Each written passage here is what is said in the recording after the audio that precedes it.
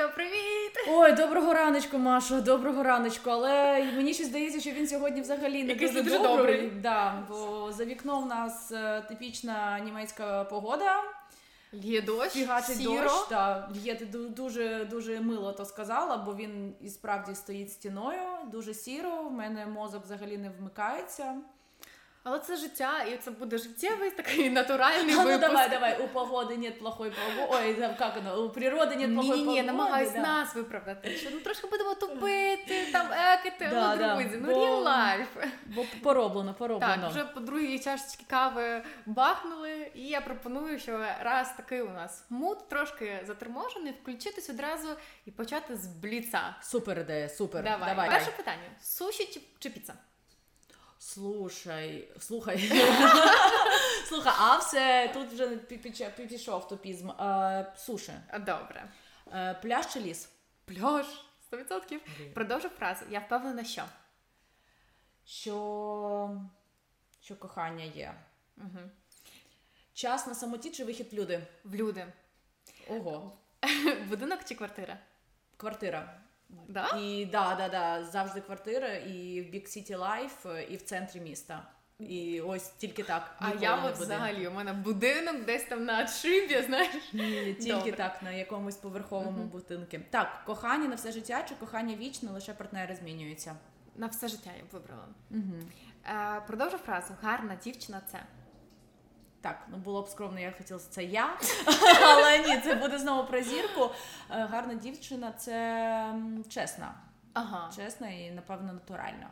Добре, супер. Я вірю в те, що Україна переможе. Клас, я це так. Морозиво чи тортик? Тортик. Ага. Ні, тортик. І моє останнє – це твоє кредо по життю. Блін, складне питання, я не можу одразу сказати. А про суші, думаєш, було легко? Піца чи суші? Давай. Я не знаю, кохання врятує світ, нехай так буде, тому що я взагалі дуже люблю кохання, і я вважаю, що це таке моє мото, девіз по життю. Але це дуже складне питання, чесно. Якось так одразу в мене не було. Потім мені смс-очку напишеш після випуску, що я подумаєш. А у тебе є таке? Ой, слухай, в мене ж набито на руці Carpe Diem, і, напевно, це в якийсь момент стало моїм кредо. Воно перекладається як лови момент. І ось так, напевно, саме лови момент, насолоджуйся моментом. Це супер. А знаєш, я чогось про це не подумала, про татуювання на руці. У мене ж на руці також написано, на жаль, російською, але це фраза Монатіка, нашого виконавця. В мене написано «К мечтам біжать». Я тоді ще була російською мовою, тому для мене це було нормально російською набити. Я чогось про це одразу не подумала, тому що я дуже люблю мріяти і реалізовувати ці мрії. Я думаю, що все в житті взагалі можливо, якщо ми собі дозволяємо мріяти і віримо, що нас всесвіт дуже-дуже сильно любить, але це вже така езотерична частина мене включила зараз, тому добре, я не буду розганяти цю тему. Бо ми сьогодні про інше. Ми сьогодні про інше. А ми сьогодні, власне, про дружбу. Але, перш ніж почнемо, скажи, будь ласка, як минув твій тиждень, що ти цікавого робила, що у тебе було класного?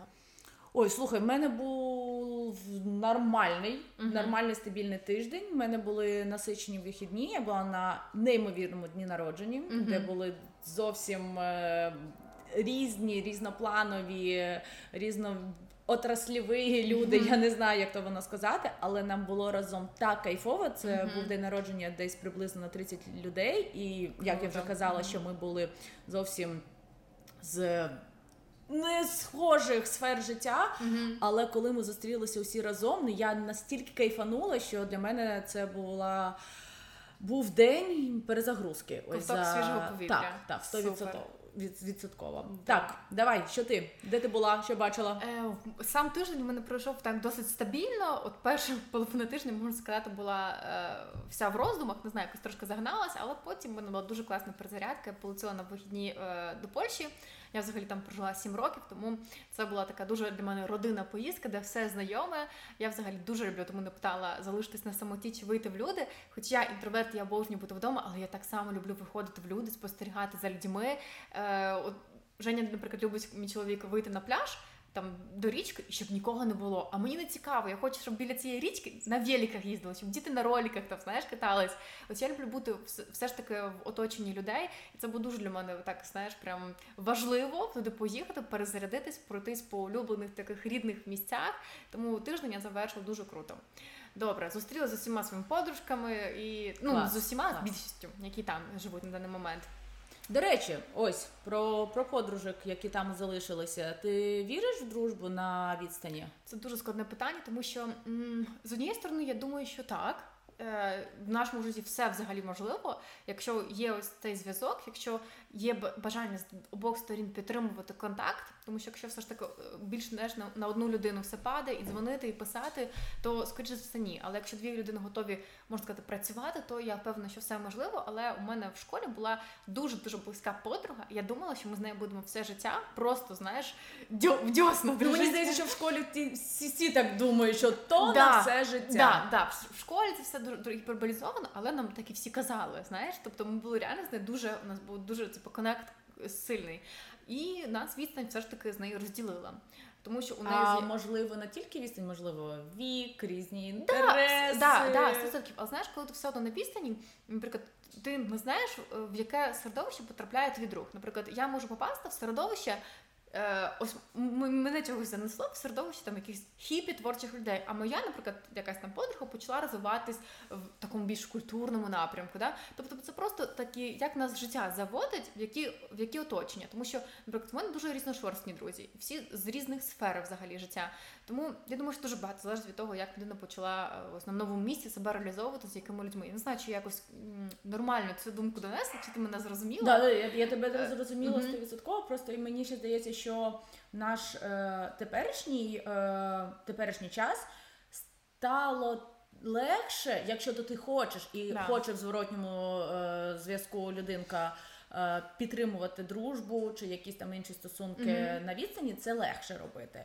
Зараз просто є велика кількість месенджерів, відеочатів, просто зателефонувати і відчувати. Зателефонувати. От є такий там мем, він вже просто старий як світ, я не знаю. Способи, які зі мною зв'язатись. Перше, це написати мені смс. Друге, написати мені лист. Третє, написати мені поштою. Четверте, відправити лист голубем. Четверте, відправити мені якусь там, не знаю, ще там лист з бандеролькою. А п'яте, зателефонувати. Ось я 100% ця людина. Коли мені телефонують, в мене на паніка починається всередині. Не знаю, ти любиш балакати по телефону? Не завжди, але так, напевно більше так, ніж ні. Я коли гуляю з малим, з коляскою, з валізкою, да? Валізка – це чемоданчик. Зв'язочок. Зв'язочком. Ось, ти бачиш, знову таки поліція, українознавства. То в мене є дві кохані справи. Це, наприклад, слухати подкасти і, наприклад, комусь зателефонувати, якого я там давно не бачила, з ким би я хотіла би там дізнатися, як справи, як він, що він. І ось саме в такій призмі, так, я люблю спілкуватися по телефону, але якщо мені потрібно щось там вияснити швидко, чи там просто в якийсь стресовий момент мені телефонують, я то ненавиджу. Мені так здається, що усі так. Ти знаєш, що ні? Дуже багато. Ні, я зараз розповім одну історію, але просто почала казати, в мене є дві, я подумала, ти скажеш, дві подружки, з якими... Я така, в мене теж так, тому що в мене якраз є дві подруги, з якими я можу, постійно розмовляти по телефону, там, робити, прибирати, готувати, наша розмова там вже година 50, знаєш, просто на лінії одна одна, в мене таке є, але коли так просто, знаєш, там, знайомі, чи не дуже прям мені близькі друзі телефонують, то я це не люблю. Ні, ну так. Я також, коли гуляю з малим, то я телефоную не просто така, в інстаграмі познайомилася з дівчиною, зателефоную. Це 100% якісь там максимально близькі подруги. Ти знаєш, ти кажеш, що всі не люблять, коли їм телефонують. От у мене була знайома, ми з нею досить близько дружили в один момент, і в неї настільки коротка відстань з іншими людьми, вона взагалі не бачить перешкод, то їй здається, що всі повинні взагалі спілкуватися. В мене хруснула нога. І вона мені розповідає історію. Це було, ще не знаю, там в інституті, не пам'ятаю, який це курс, вона каже, я стою на зупинці, і біля мене стоїть жінка. А я забула, коли треба розрахувати ПІТ. ПІТ – це в Польщі ти розраховуєш податки щороку. І вона каже, я просто підходжу до жінки і питаю, а до якого числа треба розрахувати ПІТ? вона мені це розповідає, я думаю, ти серйозно чи ти шутиш зараз?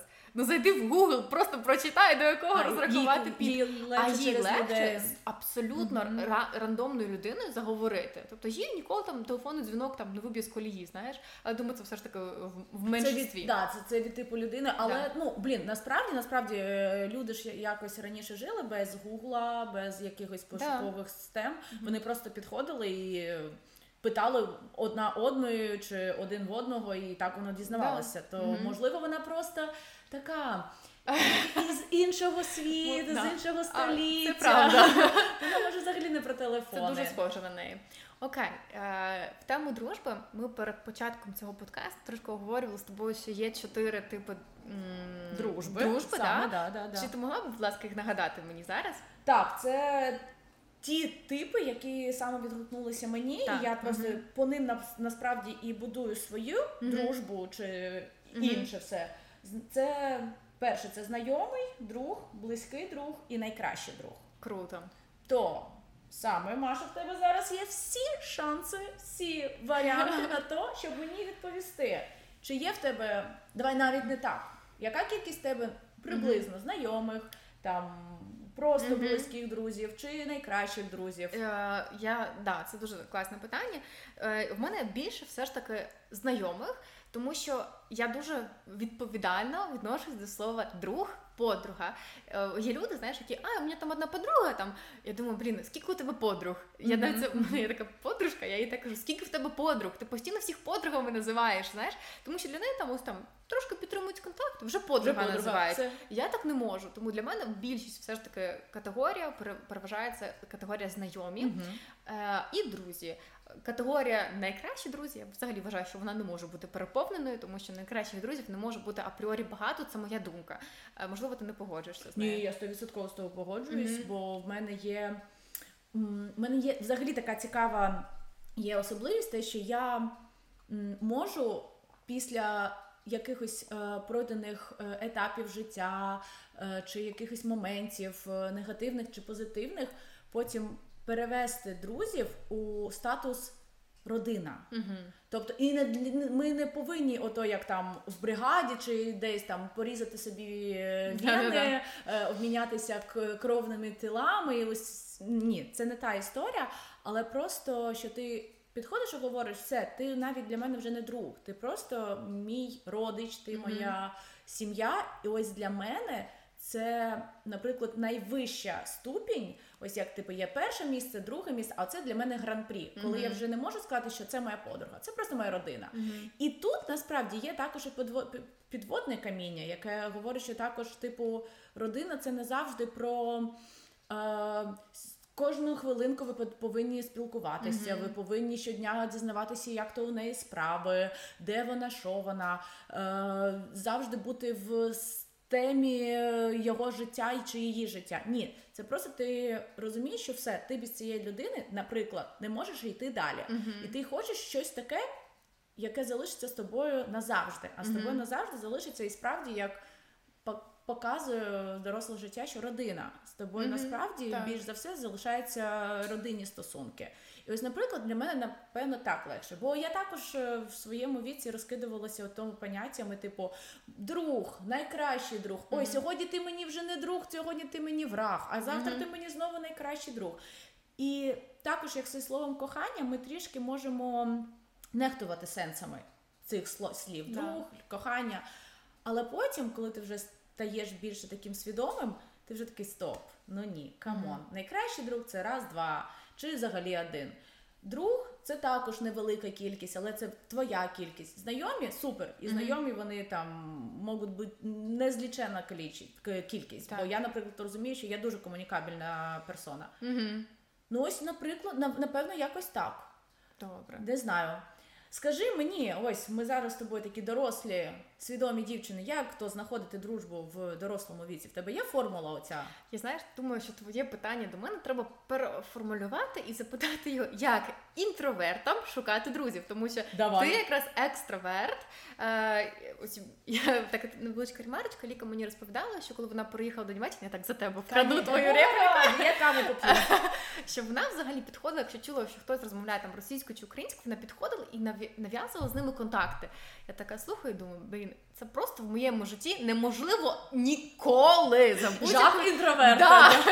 Да. Повір, це справді величезна рідкість, ось мати таку, знаєш, коротку відстань з людьми, не боятись їх.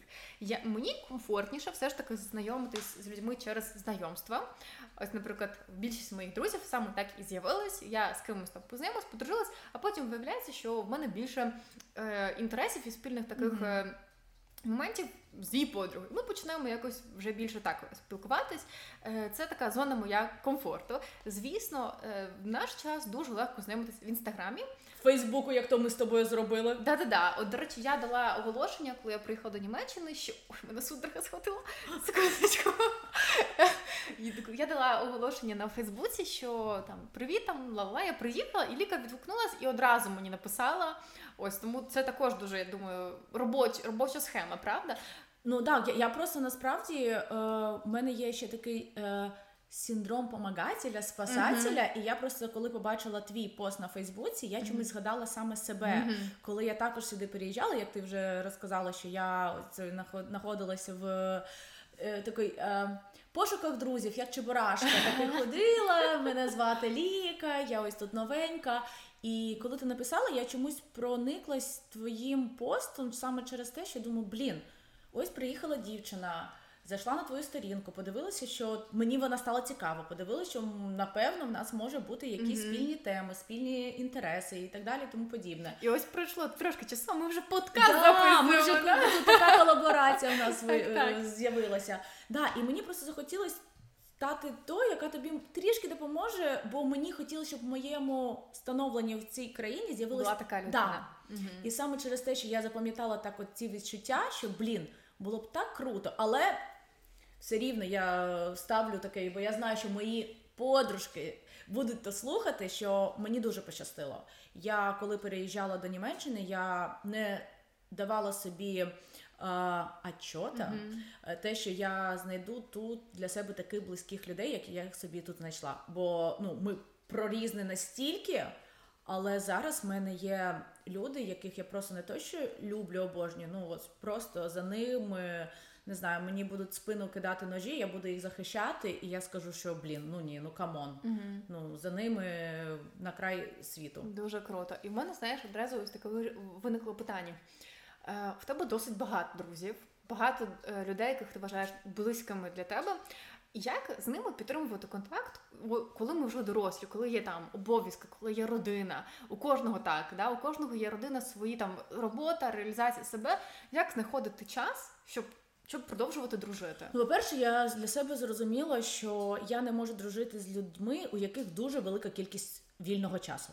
Це просто якась, театр абсурду, коли ця людина не розуміє, що інша людина може бути зайнята. Так, я не можу ще зараз казати, що в мене там якась є робота, в мене якась там вічна 24/7, я кручусь як білочка в колесі, ні. Але в мене, наприклад, є малий, який сьогодні він в такому настрої прокинувся, завтра він в іншому, сьогодні він хоче те, завтра він інше. І я підстраююсь під його графік. І під його ритм. Паралельно в мене є якісь там обов'язки дружини, в мене є обов'язки по роботі, по подкасту, по якимось ще моїм цікавостям. І коли на мене людина може образитися чисто через те, що я не можу з нею ось зараз, цю секундочку зустрітися і просто начхати на усі свої плани, не плани, справи, для мене то не зрозуміло. Як люди ось просто «Привіт, давай, го-го!» Так, це, напевно, про якусь ще легкість підйому, але також це не про паразитизм на інший час. Тобто у дорослому житті, в дружбі і в стосунках повинні всі розуміти, що є кордони. Так, є кордони, є справи, є дійсно важливі справи, які навіть, на твою думку, можуть бути для тебе неважливі. Але коли ти поважаєш інші кордони, інші інтереси, і ти включаєшся, тобто ти не говориш: ні, ось ми з тобою не бачились тиждень, 2 тижні, там, не знаю, навіть там місяць, і такий, все, а де ж ти був ось цей місяць, а де ж ти був ось ці там 3-2 роки, я не знаю, це до прикладу. А просто ви можете потім зустрітися і такі, привіт, все почати класно. Почати з того місця, де ви закінчили. Да. Чи ще просто поговорити настільки велику кількість тем, які у вас там справи, що відбулося, без образ.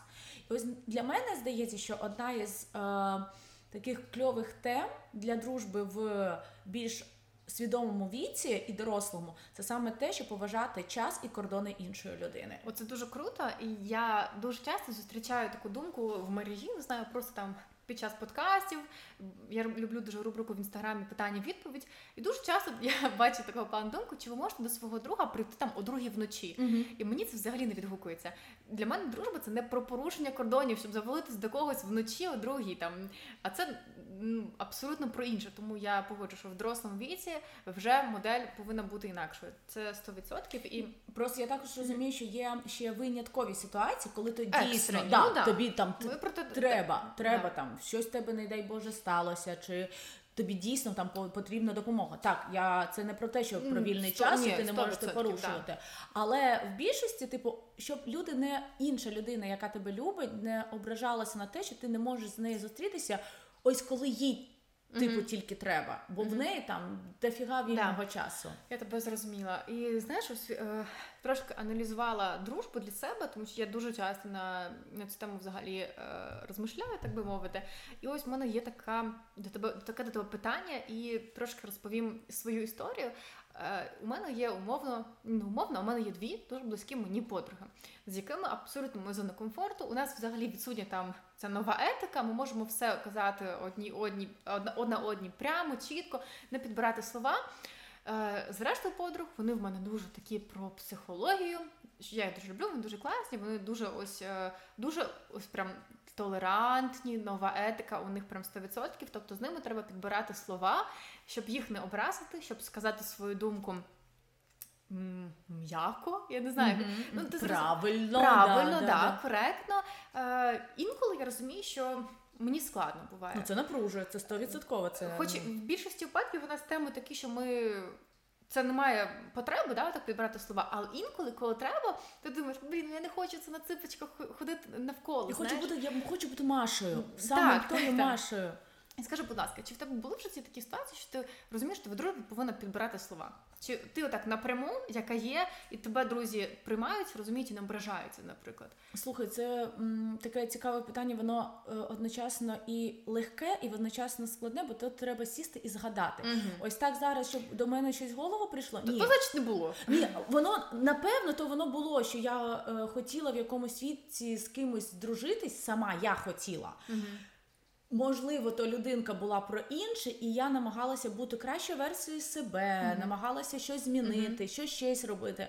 Але ось, наприклад, зараз у сьогоденні, слухай, не знаю, напевно, всі, з ким я дружу, кого я можу справді назвати другом, у нас максимально відверті стосунки, ми максимально такі, які ми є.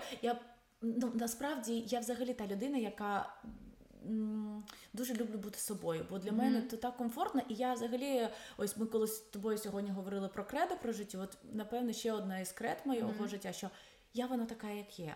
Я матерлива іноді, я яка люблю якогось там весілля.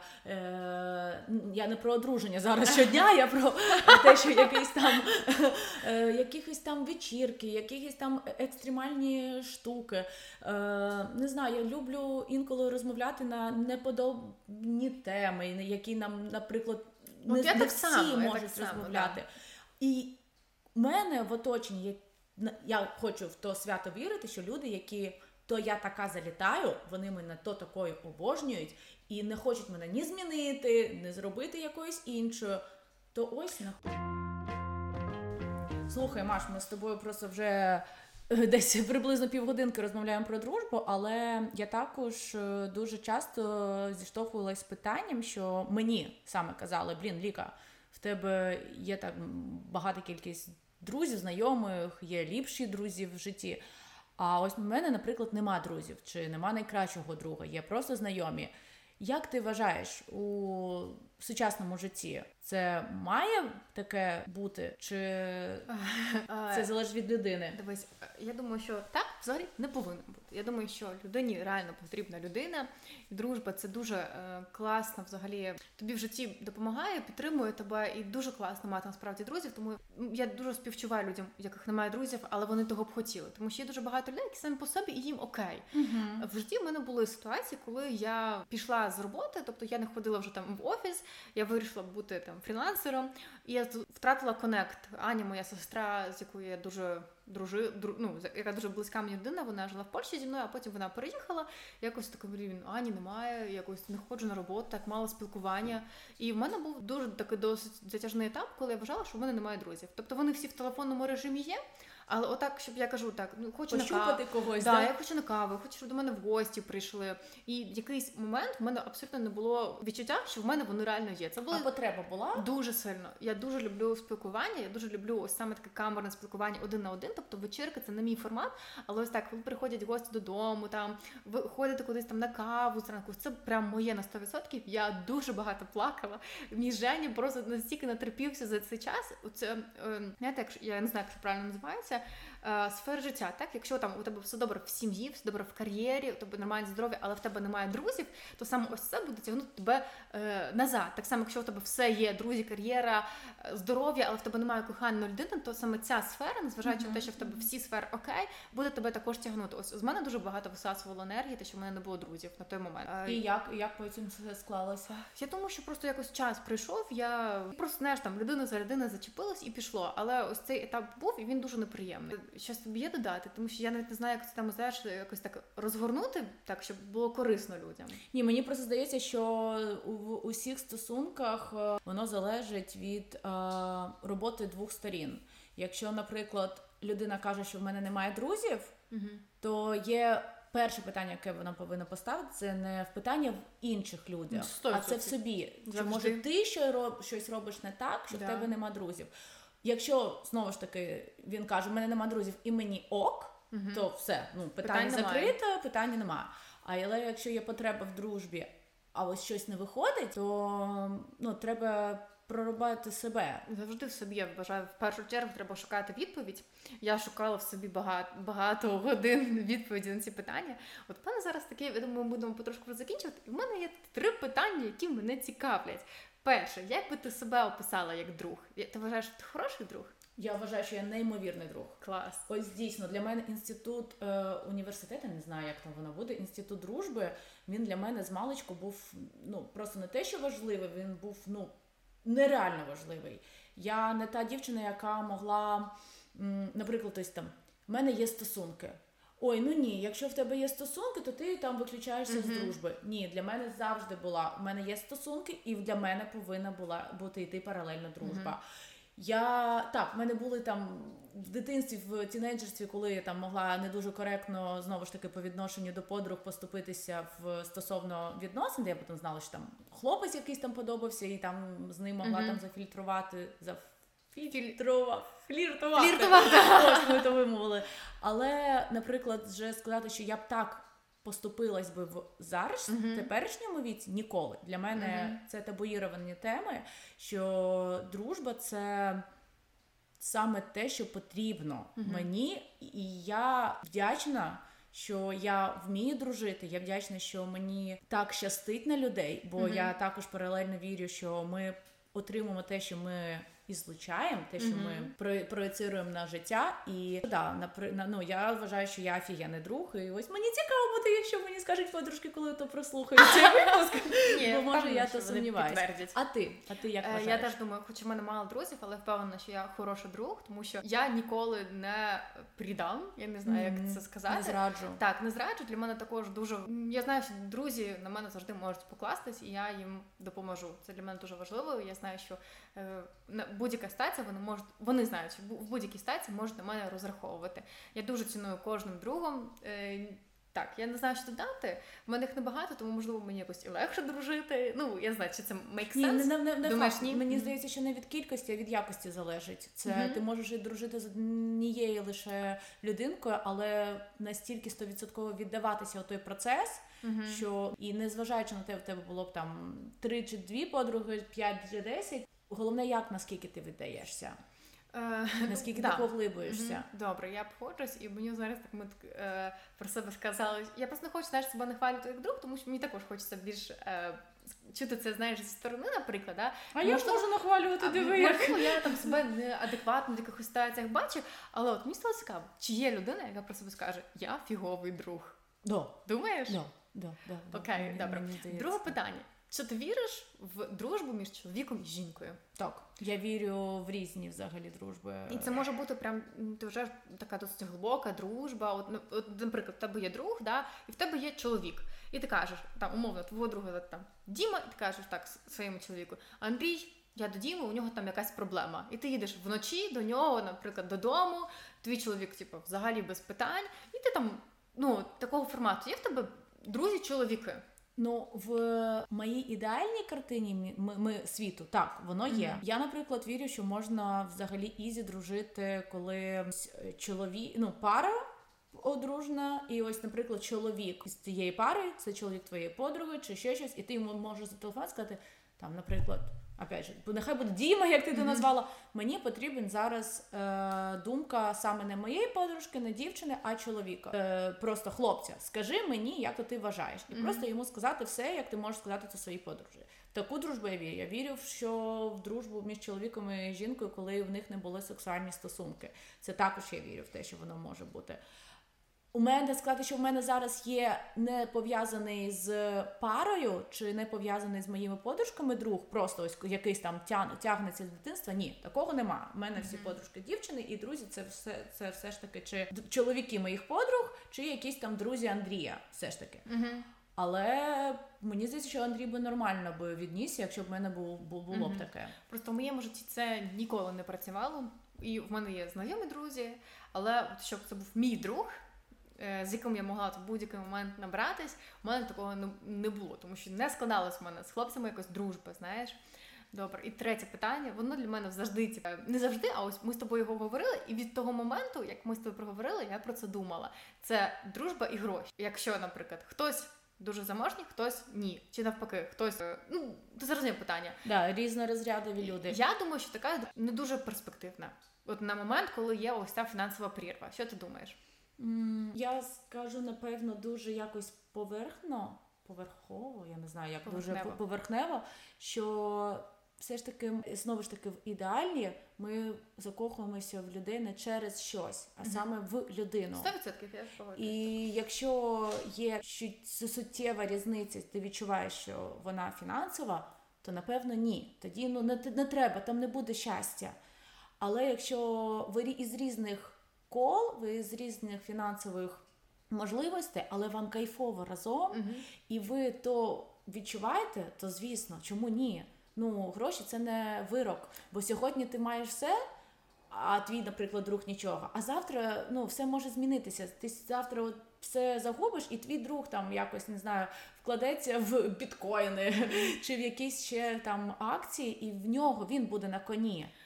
Я з тобою на 100% погоджуюсь. Це думка також, знаєш, була з подкастів, з інтерв'ю, також з медіапростору, що саме ти не можеш з людиною проводити час на рівні спілкування, але я впевнена, що якщо ти, от, наприклад, я зараз трошки обґрунтую, ти не можеш там в одну ту саму відпустку поїхати, або на той самий ресторан піти, в спортзал той же самий піти разом, але я також думаю, що все ж таки, якщо вам комфортно, то ви будете знаходити альтернативи і проводити час на території, яка комфортна обом сторонам. Так. Скажу чесно, в мене такого досить теж немає, як і з чоловіками-друзями, тому я дуже багато аналізую всі види дружби, знаєш. Добре, я думаю, що в нас вийшов такий досить непоганий так здається. Подкаст. Так. Незважаючи на погодні умови, незважаючи на наш інколи десь, я думаю, що місцями тупізм, але Куди ж без нього? Куди ж без без нього, так. Все, ми тоді будемо прощатися. Дякую, що послухали наш подкаст, Дуже що були з нами. І дуже хочемо подякувати за відгуки, за фідбек після нашого першого пілотного випуску. Це було для нас дуже-дуже важливо. І дуже-дуже приємно. Дякуємо. І до нових зустрічей! До нових зустрічей. Па-па!